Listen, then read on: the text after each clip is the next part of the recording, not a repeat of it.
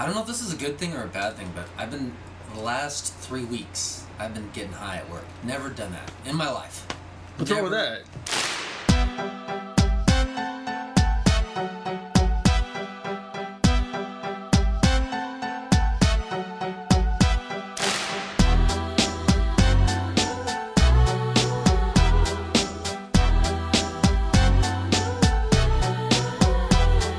My motorcycle rings are flooded, I'm star-studded. You mouth not gonna be able to cut it. Listen, I'm a tough act to follow. Hello, sweet friends, and welcome back to the Vanatron Curious World podcast. Today's guest is Joshua Olakowski, and you may know him as Josh Martin Gunn.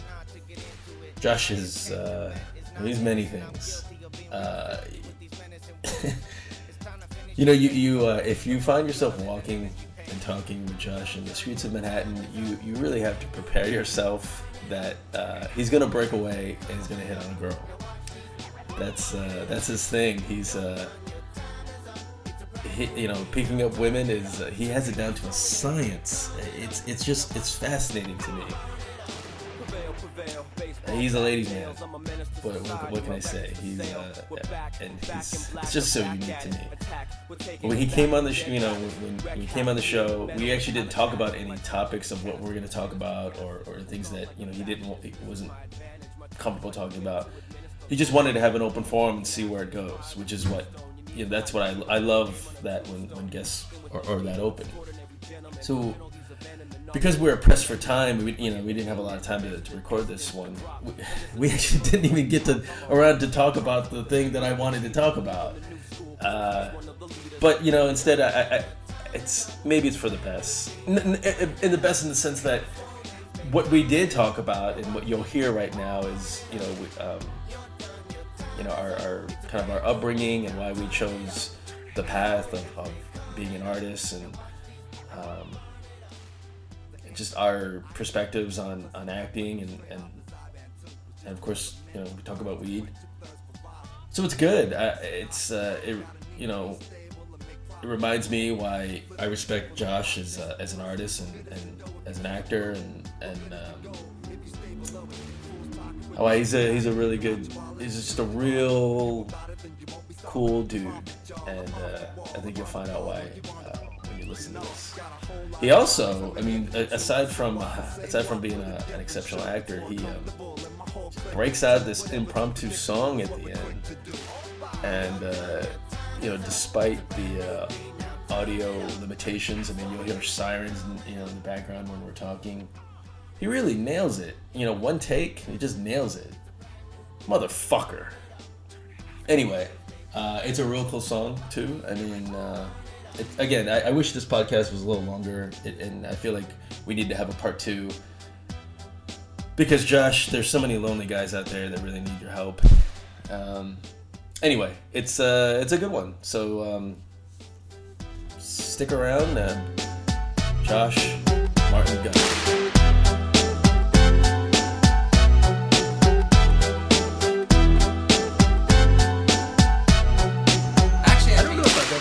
Smoked and drank coffee. This is gonna be kind of weird. I know, really. You're gonna be like, I'm fine. What's going on? I know. It's actually, it kind of makes you a little paranoid, I think. Yeah. Which I kind of like, actually. I like when I get paranoid. It's kind of a new high, Paranoia. Yeah. You get high off the paranoia. I hate to say it, but I don't know if this is a good thing or a bad thing, but the last 3 weeks, I've been getting high at work. Never done that in my life. What's wrong with that? Like how high? No, I'd have a quick little hit and then go off to work and then just that's like buzzed, right? Yeah. But I for me it's still considered like wrong. Like, oh, you're under the influence by going to work, But whoa, you mean you consider it wrong from your own moral standards, yeah. Or if you get caught? No. Yeah, if I get caught. It feels wrong. Because of societal standards. For me, morally, I don't think it's wrong. People you work with know? Some do, yeah. Yeah. Are they down or are they? Yeah, they laugh. They're like, oh yeah. I don't know if everybody knows. I'm sure by the abrupt change in personality, I'm sure like some of them were like, Josh is a little strange today. And one girl said, when I came in she said, "Hey Josh, what's up?" I said, "Your eyes look different." And I go, "Really? Like hangover different?" She says, "Yeah." So then I was trying to indicate, "Oh yeah, I went out drinking last night," or something, you know. So hoping that she would know. But he parties hard. But it mellows you out. It's, you know, it totally mellows. It's not like, man. you know, I've actually worked with people who are drunks who come in and they're like got the bulbous red nose and they're sweating, and it's just that's sad. That is, yeah. I don't see how people can do that. Because you're totally, what's the word? You're just not focused. Well, your body's falling apart. Yeah. And you're sweaty, and you're not. At least when I'm drunk, you're not relatable. You can't talk. With getting weed, you're more relatable. I think you're more down to earth. You're recording this, right? Yeah. Okay. Cool. Yeah. Well, you're kind of become. That's what's a little scary about it, because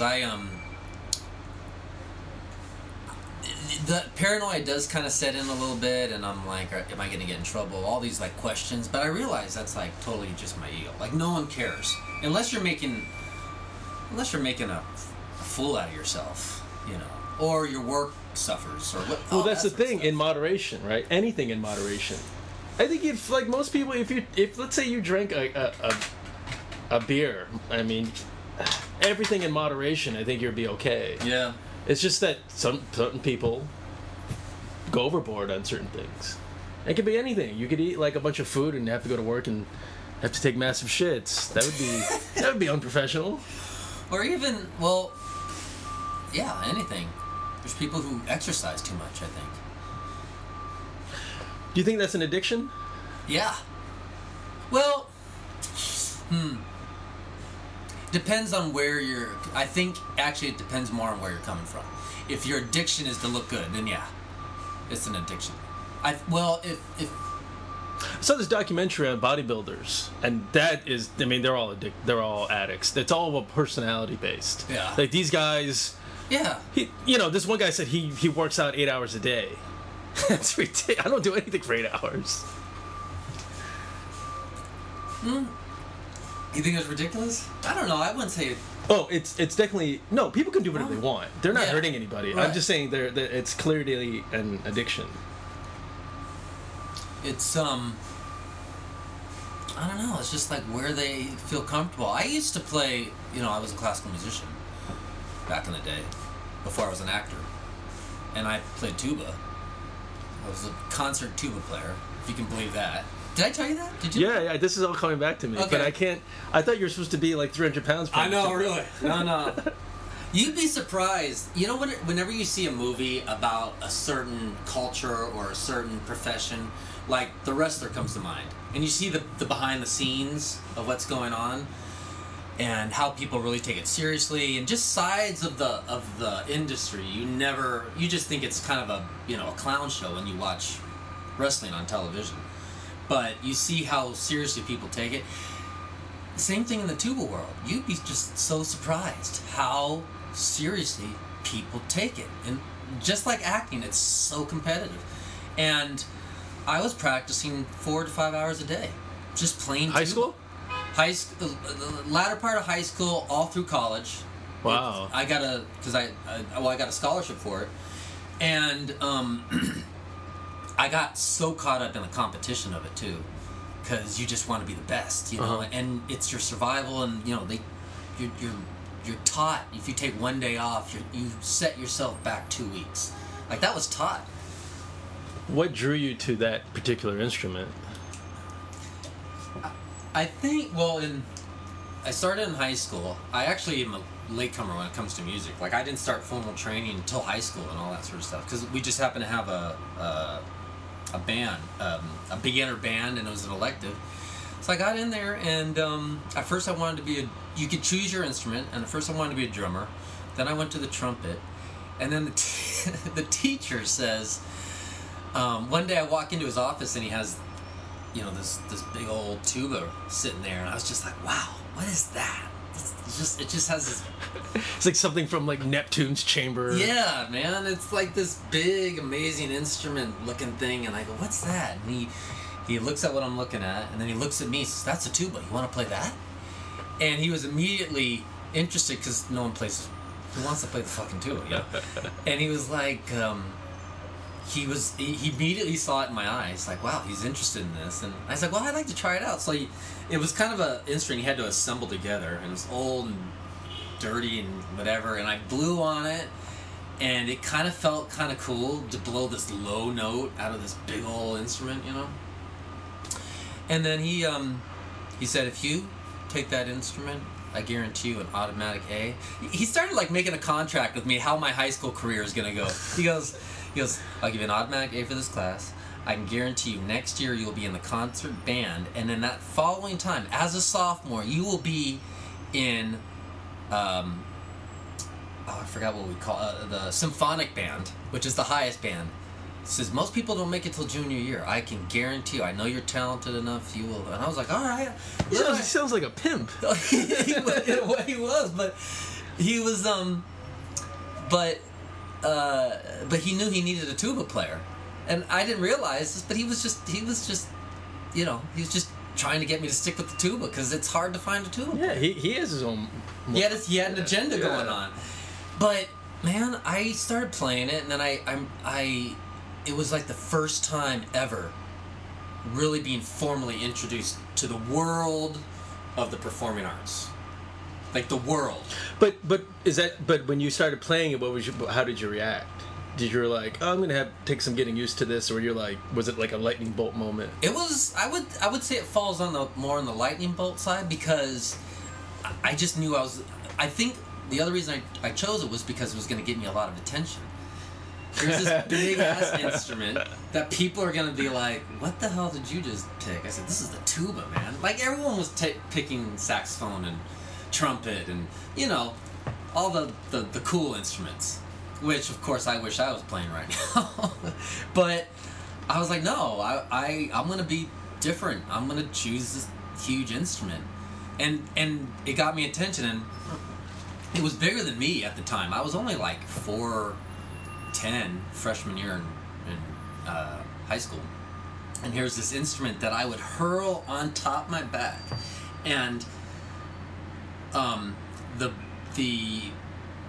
band hall to my car was clear across the campus.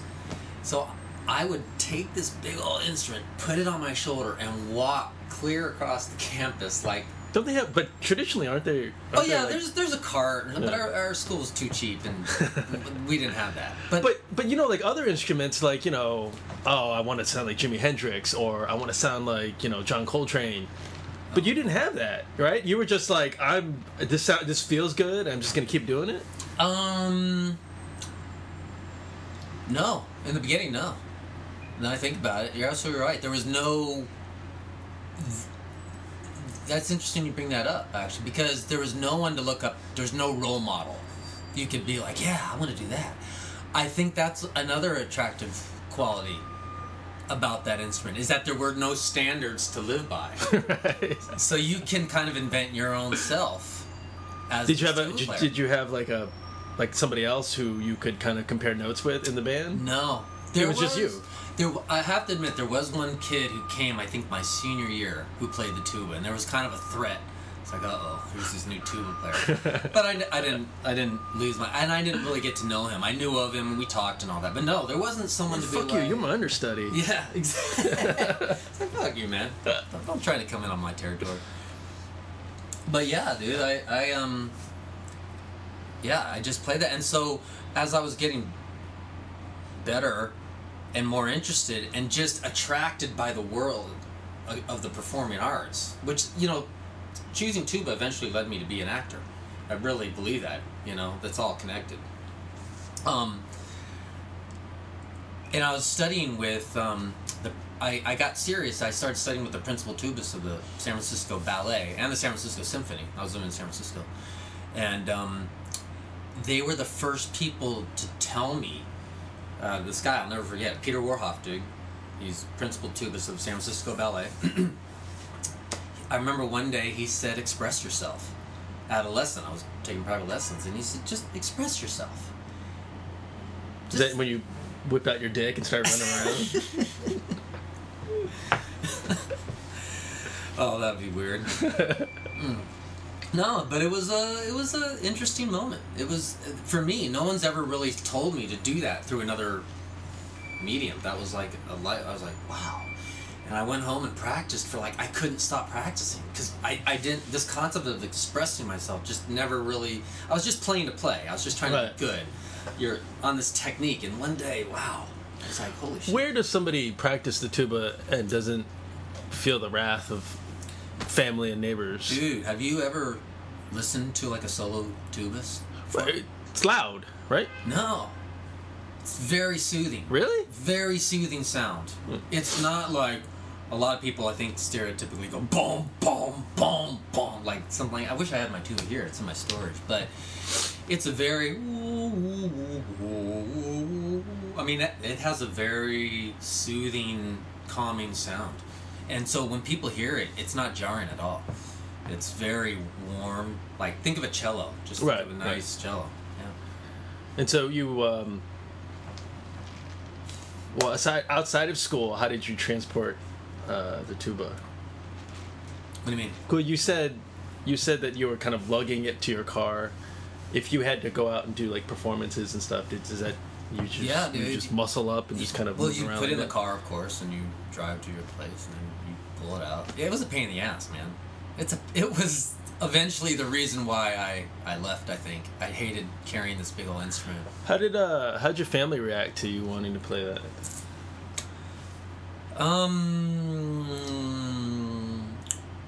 Well, they never said don't do it. That's a good endorsement. They never were like, "Are you sure you wanted it?"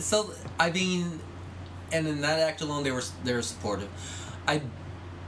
I do think, your parents kind of know you better than yourself, and I think they knew to some weird extent that it was kind of a phase,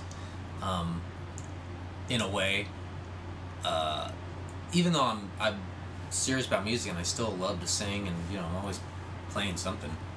But I think they were just like, well, but they knew. I think as parents, one of the things they knew is let this guy figure it out.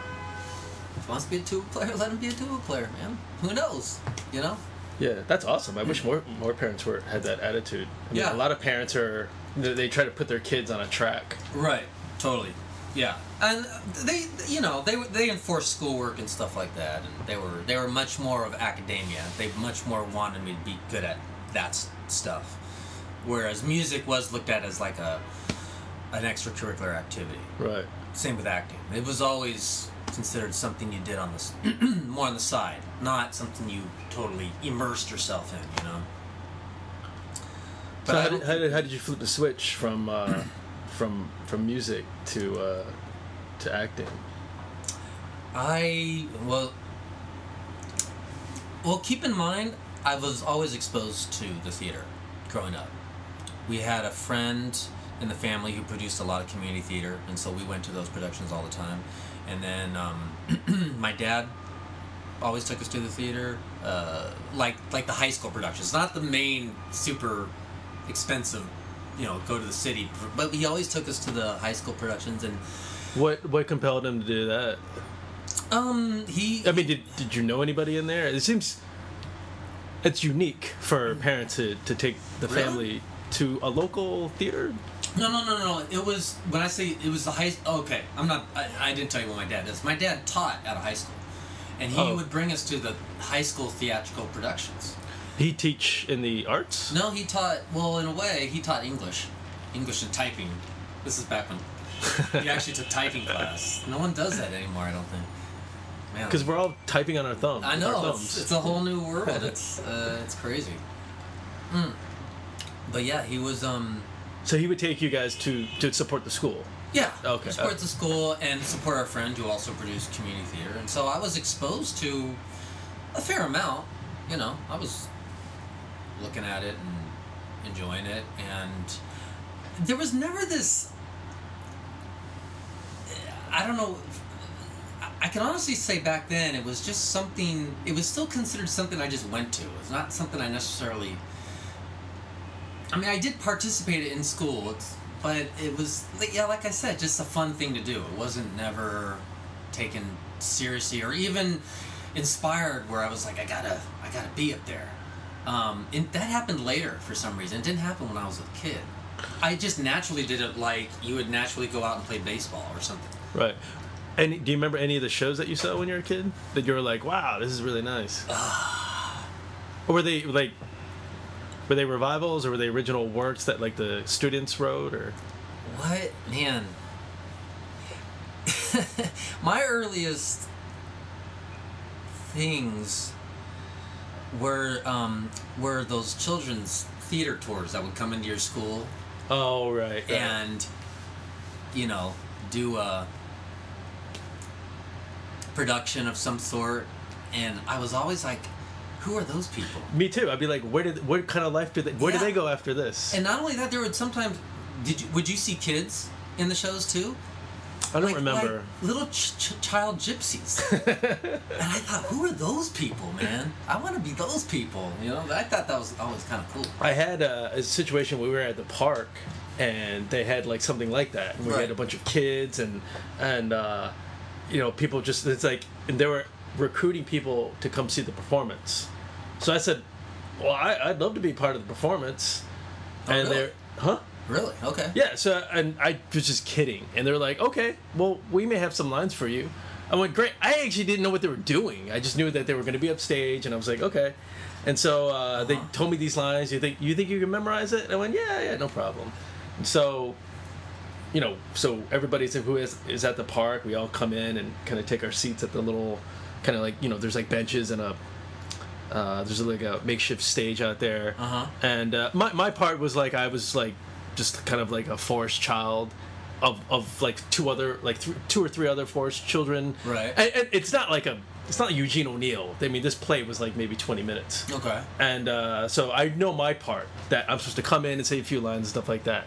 And then and so I got along and everything was great. Right. And then and there's like, hey, we really like working with you. Do you wanna come with us? I'm like, come with you where? It's like, well, we do this at different parks and, outside of museums and stuff like that. Yeah. And I was like, but I live here. It's like, well, what about school and everything? Oh, yeah, don't worry about that. And it was just so, I mean, looking back, they were probably a cult, but, because they were so nice. But, oh, you didn't join? You didn't? No, I didn't do it. I would have to live with them.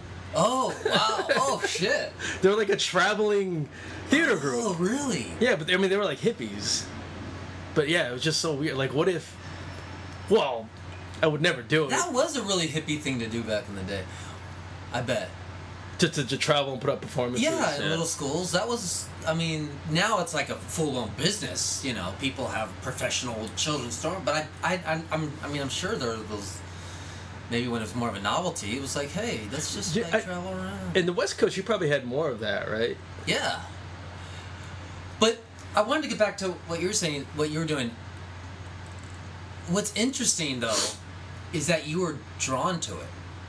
Oh, well, I wanted to be, I guess, I guess we were, before we turned on the mics, we were talking about actually, I think when we were still on, we were talking about addiction, and, I believe that addiction is really a part of your personality. Okay. So either some people are more prone to being addicted and some people aren't. Okay. And I feel that we have our different personality traits in us. Some of us want to be performers, and some of us want to be more analytical. I think that was just part of that. I liked it. I was never shy in front of people like that. I mean, when I was a kid in front of parties, my parents would have parties, I would be shy. Yeah. Because it was me. I didn't have like a mask to hide behind. Where I was anonymous in front of these people at a park, or if I was like the big bad wolf in like production of my elementary school's Three Little Pigs, I could hide behind a mask, and I liked it. In fact, I gravitated to it.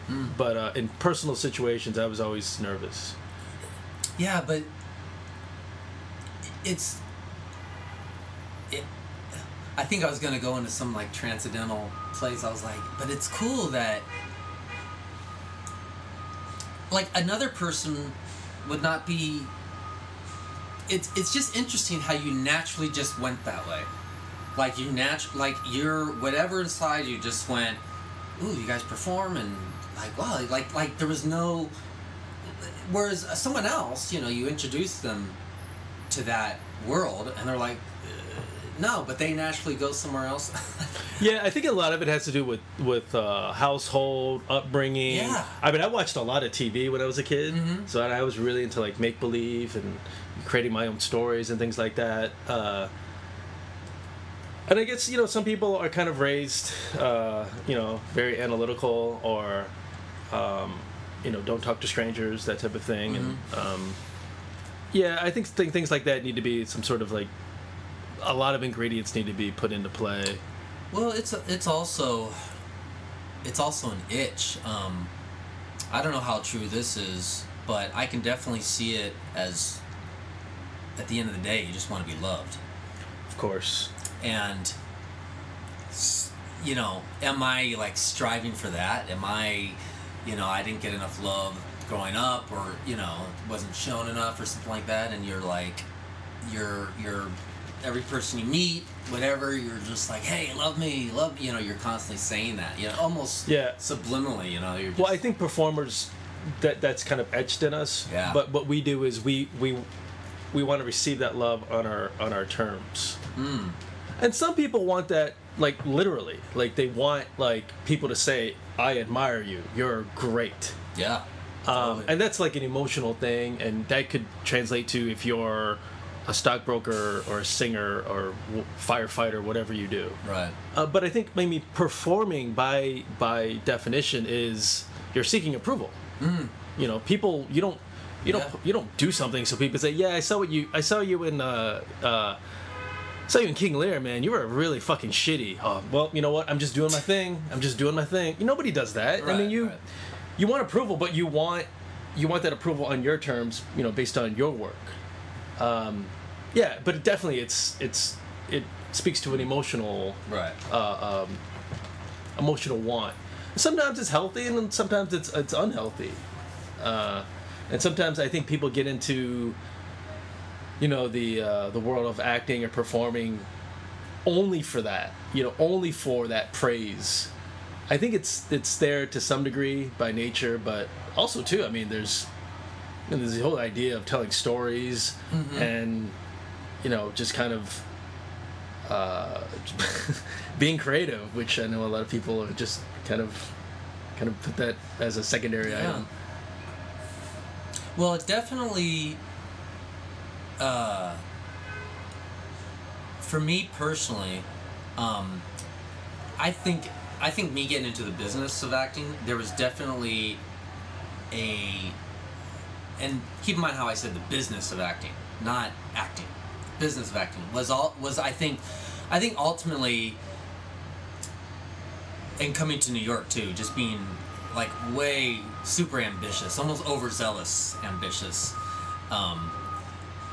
I was more focused on that, and the more I've kind of been more into my art, and I know this is a story you hear all the time, but the more I'm just more into just developing myself as an artist and not worrying about money and, you know, am I going to work and all that sort of stuff, has at least been comforting for, like, you know, I'm 40, I'll be 41 on next week, actually. Really? Yeah. Oh, well, happy birthday, dude. Thanks, man. Any plans? I'm going home. I'm going to Cali next. What's it like going home for you? What's it like? It's well, I only see my folks once a year, and for your birthday. well, this is actually the first time I'm gonna go to. This is the first time I'm actually gonna go home for my birthday. I usually go for Christmas or Thanksgiving, usually on the holidays. So this is the first time I'm gonna go home on my birthday, because I didn't go for Christmas. And So that I'm gonna hit birthday. I'm gonna hit birthday, and then Mother's Day is the week following. So. All right. Anyway. Well, for me, I mean, it's always. You know, I grew up in a very working class family, very blue collar. So the idea of me being an artist was never really, it was just foreign. It was like I want to go. I'm gonna go into this rocket ship, and we're gonna go live on Mars. Okay. It was kind of like that same thing. So whenever I go home, it's always this ambiguity of, you know, is Van okay? Is he doing okay? Is he happy? Wait, your parents? You think your parents are asking that question, or you're asking yourself that question? No, yeah. it's. I mean, yeah. It's more my parents. It's this uncertainty because it's like I chose to be a deep sea diver and they've never been in the ocean, so it's like, oh well, I hope he's doing okay. I mean, to this day, my mom, whenever I talk to my mom, she'll ask like, hey, did you work today? And it could be like Sunday or what, you know, or. Right. It's like, you know, she comes from this mentality of, you know, earn your keep, you know, work every day. And I'm really fucking lazy. Right. And obviously if I don't have to work, I won't work. Like most people, I don't really think that's a bad thing. But my point is, so when I go home, it's this, I wish I could bring them to a point of like understanding of my happiness is not predicated on wealth. Oh, that's how they feel. Well, they just want, you know, like I think most parents they want their child to be happy. Right. So how do you become happy in terms of, well, if you're struggling, then you're not happy. You can't be happy. Right. You know, if you live a pauper's life, then you can't be happy.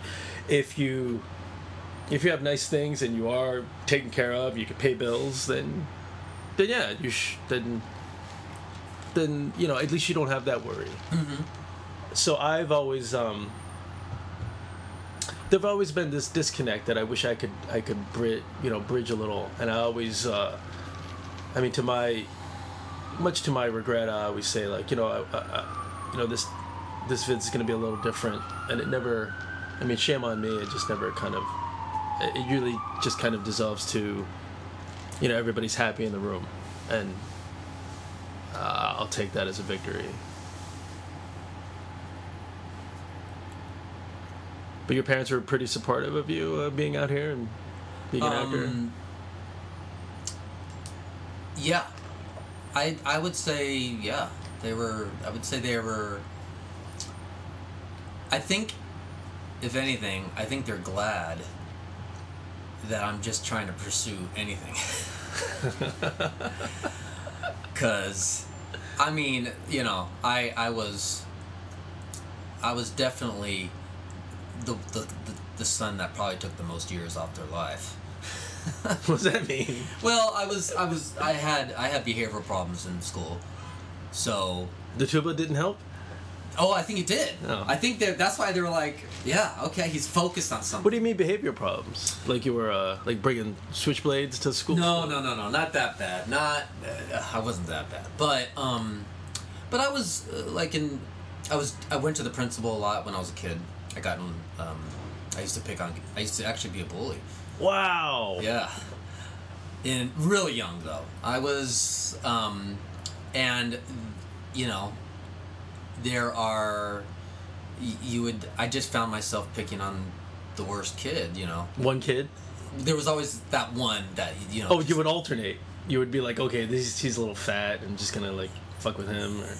Yeah, but it wasn't like premeditated though. That's the weird thing. I think not that bullying is good or anything. It's just kids being kids. I mean, you really don't realize what you're doing. You think what you're doing is right. Were you with a group? Or no, you were just kind of like a... Well, God, makes me sound like I'm a future murderer or something. No, okay. I should qualify that because this is actually this came up actually pretty recently on another guest. The idea of bullies, like in my adult life, I don't know anybody who's like, yeah, you know, I used to be a chronic bully. More than anything, I mean, you know, since we're kind of in the same world, a lot of artists were bullies as a younger person. Yeah. So I was just wondering, like, are those chronic bullies? What happens to them? Like, do they reform? Do they reform like you, Josh, or do they become like congressmen and highway patrol officers? Yeah. Well, I mean, I've seen that story tons of times. Just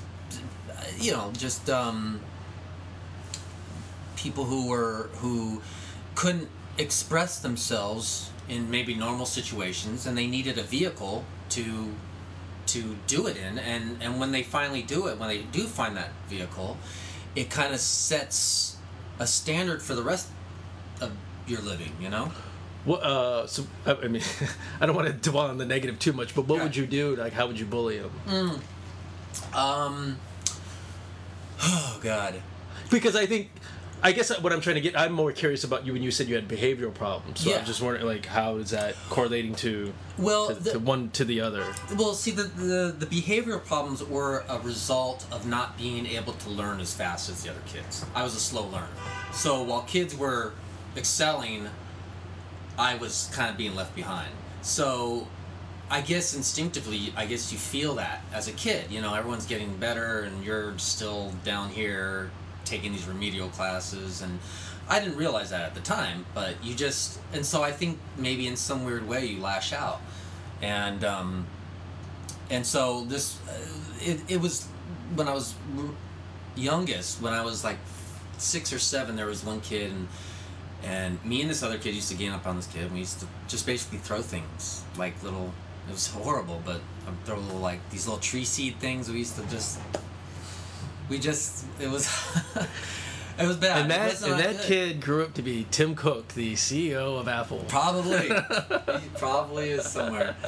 And then in 2nd grade, I had to go to the principal a lot because I was just a disruptive kid in class.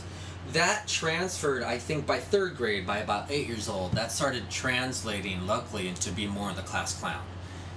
Being more the person that doesn't mind being laughed at. Because I would do things, and then. But did you guys move around a lot? No. So isn't that hard to reinvent yourself if you're in the same neighborhood with the same group of kids? I think, and it's really cool because next week I'm actually going to go visit one of my childhood best friends. You're gonna look for the little kid to bully him again? He's probably like 6'8" now. Yeah, I know. Who knows? I've always wondered what happened to that kid. I ask every once in a while. No one really knows. But I forgot the question. Oh, you were going back. Oh, well, before that, you were talking about you were going to go back home and see a good friend. All right. But before that, we were talking about linking the behavioral items. Right. Oh man. Yeah, I went off on a. So I think it was a reaction to that, not being able to, and because I couldn't read, my reading skills were very slow, and so my parents helped me with reading, with like words and stuff like that, and then to kind of catch up with the other kids.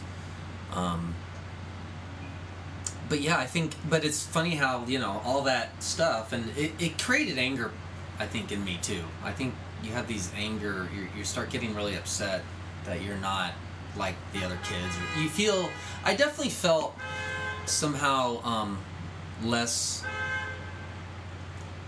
there was always a feeling in my life that I was less than the average. Like, not as good as. I kind of grew up with that feeling. And I think what happens when you kind of grow up with that, I think you feel like you want to overcompensate in a way. Another reason for going into acting or going after a huge dream, you're probably overcompensating in some way. Oh, sure. Whenever, I mean, anytime you feel insecure, lashing out, like, and acts of rage or violence are like a shortcut to our idealized form of control. Mm-hmm. But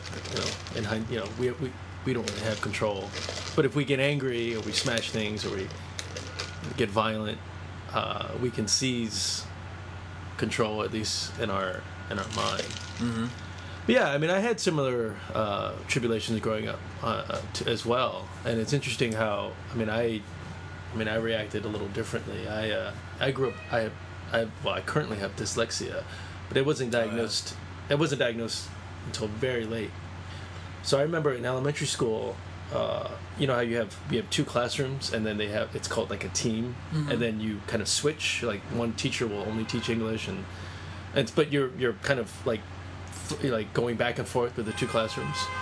We had to do a test where you tell time. So there are these clocks, and you just tell time, and that's like my kryptonite. I just couldn't do it, and I remember. Interesting. Said if you pass, all the people that pass will go into one classroom and watch The Hound of Baskervilles, the Sherlock Holmes, but it was a cartoon. Right. And if you didn't pass, you'll be put into the other room.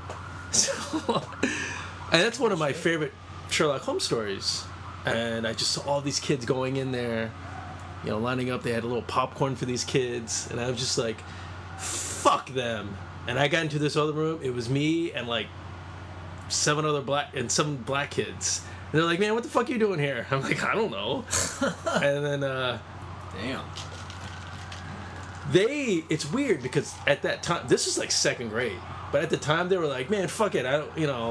They just felt hopeless. But they're like, "Man, we wish we were over there, but fuck it." And I felt so insecure because I wanted to be over there, but I didn't want anybody to know that I was with, essentially the dumb kids. Right. But yeah, and I carried that learning disability. I didn't know what. I just thought it was stupid, and I carried that with me for so many years. What is? I'm going to ask you what dyslexia is in a second, but the other thing I want to tell you is that I couldn't tell time for a long time. What's your excuse? I have a medical excuse. I'm curious to hear what exactly. I know.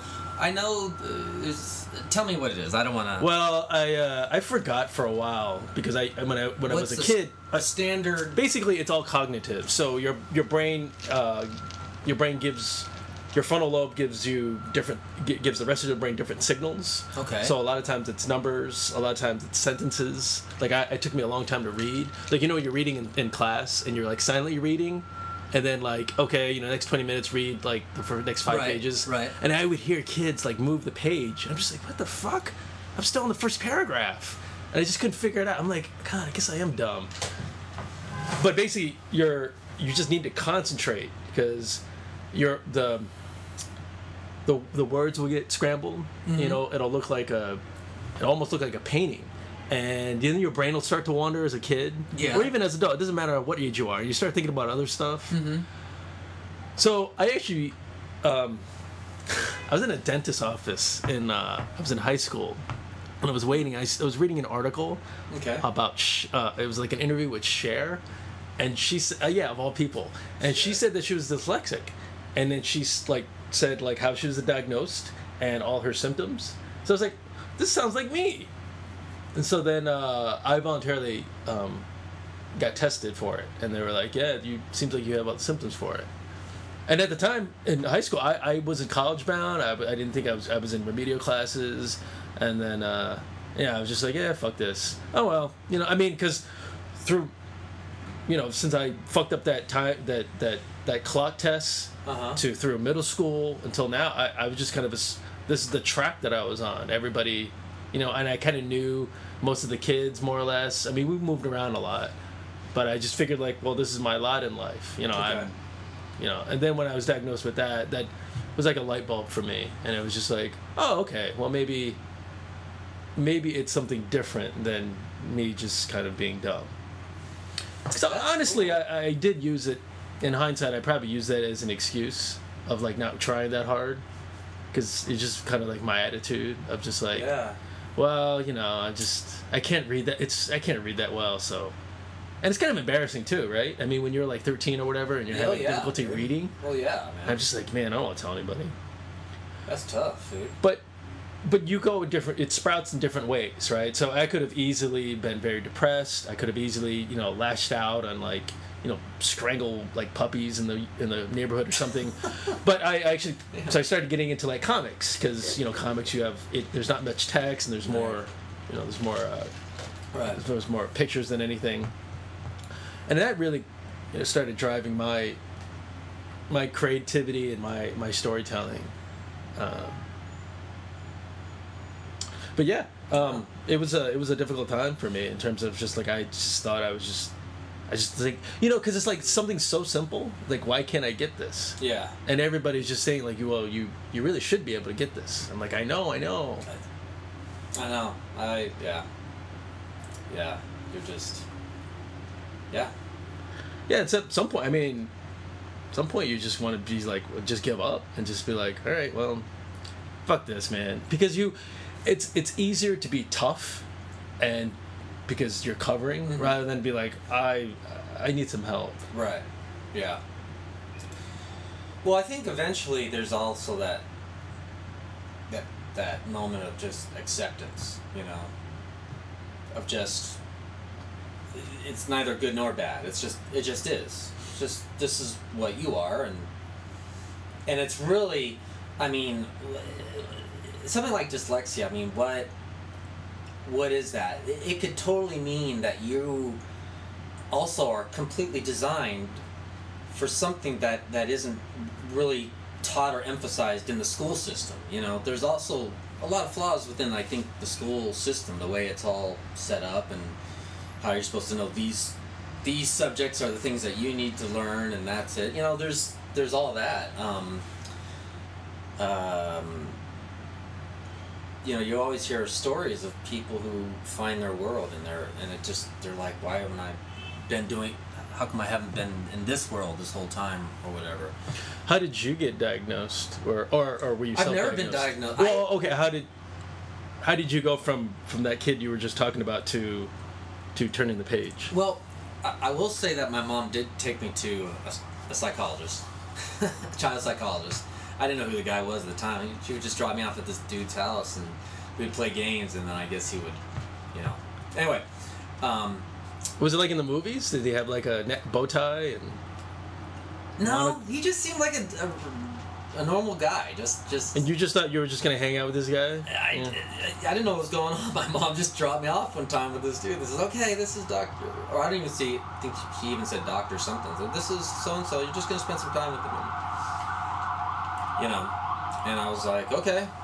And it was years later, I think I asked my mom, who was that guy you took me to? How come Ralph never comes around the house? And she said, well, he was a child psycho. I know it. You were a freaking psycho. What was wrong with me? Well, we didn't know you had some problems here and there, and we found out it was because you couldn't read very well. And once we got you reading, you got along better with the other kids. I was like, oh, all right. Do you have how do you manage that with scripts and things like that? It's still like there's still a challenge to read. Like I don't do it very often because I gotta really. I mean, it's like first of all, if the book doesn't grab me in like the first couple pages, I'm like, well, this ain't gonna work. Scripts. I guess it's different. For some reason, I think, because the actual physicality of what a script looks like, the lines are spaced way far apart. They're not next to each other like that. You got the line, and stage direction. So there's not a lot, if you think about it, on one page of a script compared to a book. Right. It's just line. It's just all. It's more. Most of it's dialogue. Yeah, dialogue and instructions or whatever. I don't know. I'm just theorizing here. I've never really thought about this, but with scripts, I don't know. I read it. I think one of my big problems is I not contradict myself, but I sometimes think I'm missing something when I read a script, and I doubt myself that I know everything what's going on. Like, I'm missing the subtext of what this is all about, or I don't know. I don't have sometimes I want someone else to tell me what's going on here. Well, yeah. I mean, if you're working with a smart director, I mean, hopefully there's a collaboration and you bring something to the table and that person brings something to the table. I've gotten better at this. Like now, when I'm working on a script or something with someone, I have hopefully gotten past the I don't care if I look like an idiot asking this question. I gotta ask this question, and I will ask it. Because at the end of the day, when you're on stage or whatever, you just you wanna if not every question hasn't been answered, I can't perform. So right, because then an uninformed actor who's out there is just you're just kind of winging it, and if you're winging it, I don't mean improvising. I mean you're just throwing shit up there. Yeah, you're just saying the line or whatever. Yeah, man. I've had horrible experiences like mainly when I first came to New York and I wanted to be in anything. A lot of the black box appearances that I had, black box theaters. Yeah. Oh god, those were awful. They were just awful. Your performance or the production was awful, or both? The production was definitely awful. I'm gonna go ahead and say I was pretty bad too, only because I was unhappy and and nobody knew what they were doing a lot of times. I think every actor kind of goes through that phase of like, I'm in a show, but don't come see me. Like, I booked something, don't watch it. I do. I definitely. I know. You want people to know you're in a show. Yeah. That's all they want. Just know that I'm in a show. Just know that I'm working. That's it. That's all I want. No. Don't come and see it. Yeah. Don't come and see it, man. Come on. Yeah. But I like to get over that because, the flip side of that is for me. I try to remember. That's an ego thing, of course. Don't see me because I'm gonna be bad. But it's like your talent. It's a thing that. No matter how bad your performance may be, that's going to affect that one person who sees you, and it's going to ring some weird chord inside of them and make them think about something that, and you too. You may discover something new about yourself. Well, yeah, I think if those things have at least the potential to be there, then it's worth it. Right. I think, if you are just going to the theater uninspired and like, I got to do this, then hopefully, after you're doing this after a while, you'll know in terms of judgment projects to just not get into. I mean, there's some things that you have to do a leap of faith. Right. You're right, yeah. But then there's other things where you're just like, it just doesn't feel right in my gut. Yeah, well, that's it right there. You gotta feel moved. Yeah. And if it doesn't happen in the beginning, it's not gonna ramp up. Yeah, that's what I've learned. It's like first impressions when you see a girl. You know where I stand on that. But you see a girl, and you know immediately if you want to pursue something or not. And even the ones you're kind of like, I don't know. You ask a few questions, and you're kind of like, It has to be instinctive. It's instinctive. And the thing is, I don't know about you, but for me, that it's not just a good script. I could work on a bad script if I know I'm working with a good group of people. Right, yeah, we're in this together. Yeah. Right, I'm realizing, for me, it's all about the people you get to work with, At least that's what I feed off mostly. You almost don't care anymore if it's a good script or not. You should have some sort of, you don't want to work on just utter trash, but you never will when you work. But it's organic, right? I mean, you got to go from A to B to go all the way to Z, and it's like this, it's a journey. Yeah, it's an organic living thing though, and like do it whenever you can, How are we doing on time? Because I want to get this. Oh, can we have time for the? Yeah. We have time for the jam? Oh yeah. Sure, okay. Dude. All right, hang on for 1 second. But this was a song I wrote. It's called "Bumps in the Road," and it's about having a bad day for no reason at all. It's just just life, whatever. You have a bad day, and that's what happens. Does it sound okay? Mm-hmm. All right. So bumps in the road.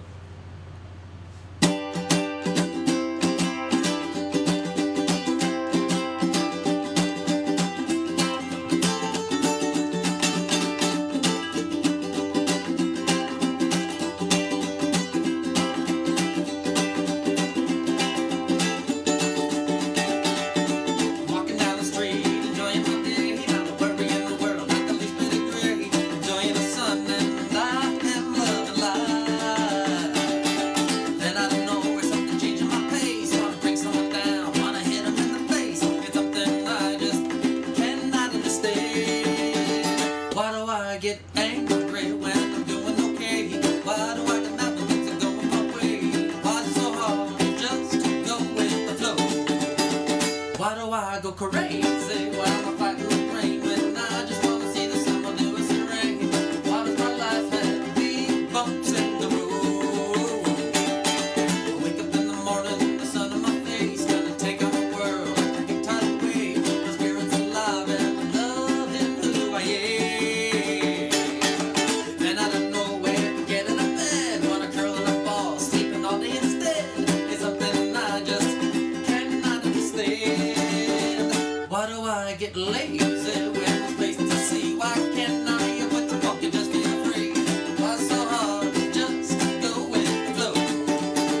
Why do I get cranky? Why am I sick in the head? Why am I laughing off a better out there? Why does my life have these bumps in the road? Hey love, come out and find me. Hey love, I need you to help me. Hey love, come out and find me. Hey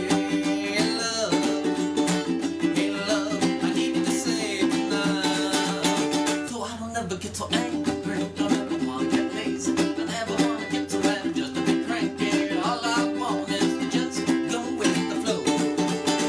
Yes, I wanna go crazy, I wanna go with the grain. I wanna feel the sun, I wanna dance in the rain. I wanna smooth out these bumps, I need to smooth out these bumps. I'm gonna smooth out these bumps.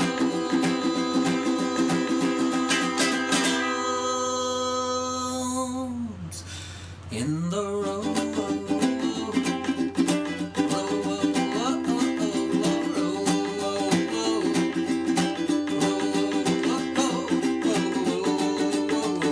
Lot of bumps in the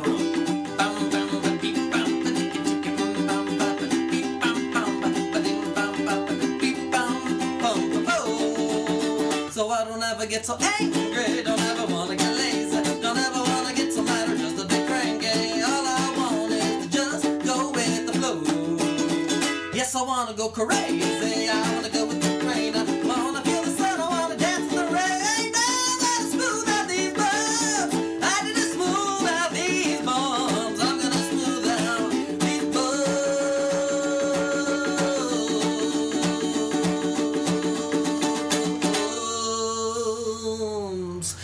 In the road.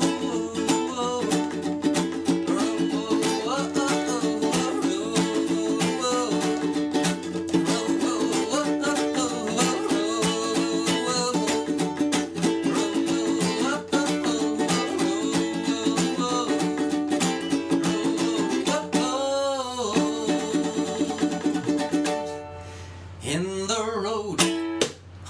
Okay, so there you have it, folks. The definitive, truthful conversation of the Vandaltron Curious World podcast with the noble, valiant Josh Olakowski. Bodhisattva, go out and do good in the world.